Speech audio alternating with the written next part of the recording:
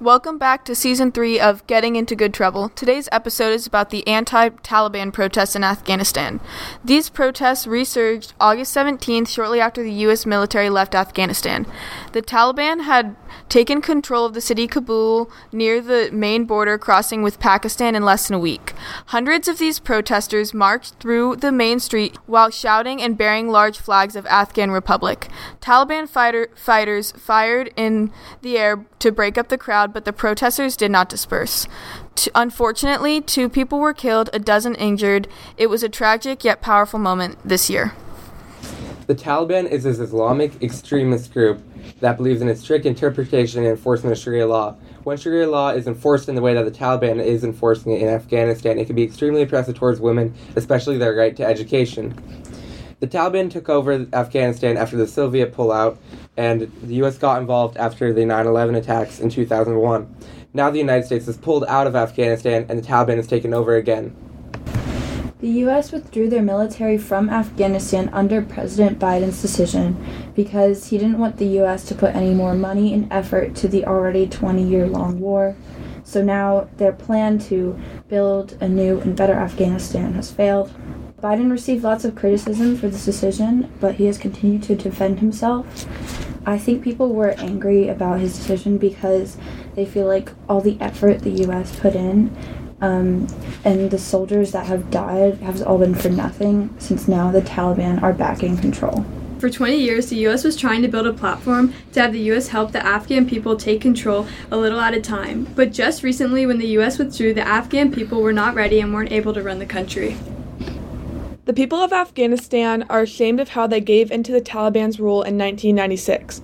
They refuse to be controlled by them again, even if it means that they have to protest and risk their lives. Women are protesting for their rights because the Taliban want to control everything they do in their everyday lives. They want women in the government, and they are infuriated because they feel like they're being ignored by other countries. The protesters cannot fight this rule on their own, so they're angry that other countries are neglecting their needs for assistance. Even though these are extremely peaceful protests, the government reacted in a horrible... Women can't protest for their rights, only men can, and men are also protesting for not being paid. The women feel neglected and aren't found on the streets as often as men are because of their rights being stripped from them. They've been confided into hiding. But the women who are still protesting, despite the fact that their lives are at risk, they are proud that they can be the voices of hopefully a new generation with equal rights. During the period of time these protests took place, people were being beaten while trying to approach Kabul's airport in an attempt to flee the country. In addition to that, though these protests remain primarily peaceful, the Taliban show aggression towards the protesters. They beat people, they whip people, they sometimes fire shots in the air to disperse large crowds. It is a very violent time. Protesters, they hold flags, they whistle and shout at protests. They are basically just fighting for their rights in a time where that is very... And in addition to that, many women have to wear and cover up themselves using traditional burqa, the full-length shroud that covers the face that was required the last time the Taliban ruled. They are protesting by sometimes not wearing that as well.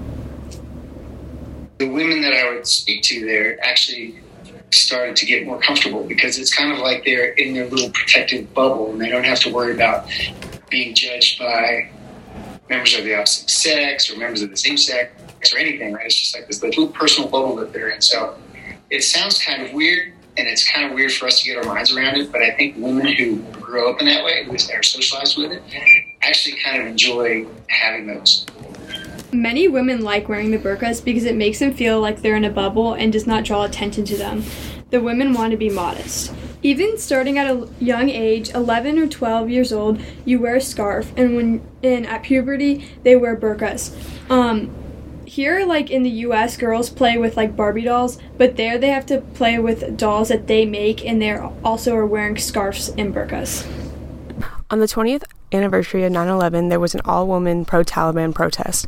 Although the protests were highly protected by Taliban soldiers, New York Times reporters were able to uncover some details. Hundreds of women supporting pro-Taliban and Islamic ideas raided Kabul University. They were dressed in full-length black robes and masks. Although it can be hard to understand because of their religious beliefs, morals of modesty, and relations to their families, many women are pro-Taliban. Some support the Taliban because of their beliefs that the Taliban is changing. Even though many people believe that the Taliban is changing, there are many examples not. One includes school. From 1996 to 2001, women were not allowed in schools. After America invaded in 2001, the count of female students went from nearly 0 to 3.6 million. Now that America has left, 2,220,000 girls are still not attending school because of fear. Also, female students can only be taught in separated classes from boys, and most of the time are required to have female teachers. The Taliban is enforcing this harsh law and others on women. Taliban senior leader says, the Taliban wants to establish a government. Quote, our goal is to serve the Afghan people and serve the Islam, end quote. Taliban senior leader says, quote, we've implemented a ceasefire. If they say they're scared, it's just an excuse, end quote. Meaning the Taliban doesn't want the Afghanistan people to be scared of the Taliban. And he thinks, the senior Taliban leader thinks that the Afghanistan people are scared because of propaganda. Senior Taliban leader says that we peacefully took control of provinces and towns in Afghanistan. However, the Taliban killed many or thousands of people while taking over towns and provinces in Afghanistan. We interviewed Philip and Colonel Russo and an Afghan translator who, for confidentiality reasons, we will refer to as Tom. Philip was in Afghanistan for about 3 years over different deployments, 18 months total, which is 1.5 years. He was in Afghanistan for a counterterrorism mission. He was there to provide securities. Philip Rosso, a colonel currently of the U.S. military, was in Afghanistan over the course of several deployments and tours in Afghanistan. He went in the early 2000s and near 2009 and 2010. He was part of a psychological warfare division there to make the Afghan people feel comfortable with being their own government and trying to make progress in medicine. We asked a few questions, and one of our questions was, what was the experience with the Taliban? Philip said the Taliban, when we were there, wanted the U.S. to leave. Him and his team interrogated them, and they were very informal. They've never known how to run a country. The people with the Taliban were poorly educated and trained. There was no selection process to be part of the Taliban. Another question we asked was, what rights do women have here that they don't there? Here they can play sports, be in politics, do any job they want. Very limited there. In the 20 years we were there, we were trying to help women's rights, establish schools and sports for women, and make an exclusive society. It didn't turn out that way. They can be housewives, medic care for other women. Talking with Tom, he described the Taliban's activity from the 90s until the later 2000s and 10s. In the 90s, the Taliban controlled a majority of the people in Afghanistan, meaning that they would settle arguments, they would come in and they would say who was right, and they would punish whoever was wrong. Back then, women were treated very harshly. At one point, women could not leave the house without being accompanied by a male family member. The people of Afghanistan fear that if the UN acknowledges the Taliban as a government, they will go back to just enforcing laws that were stifling the rights of the people and ignoring just human rights as established by the UN.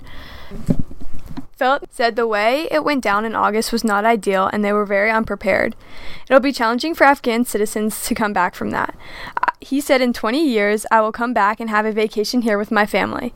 But now he doesn't see that ever happening.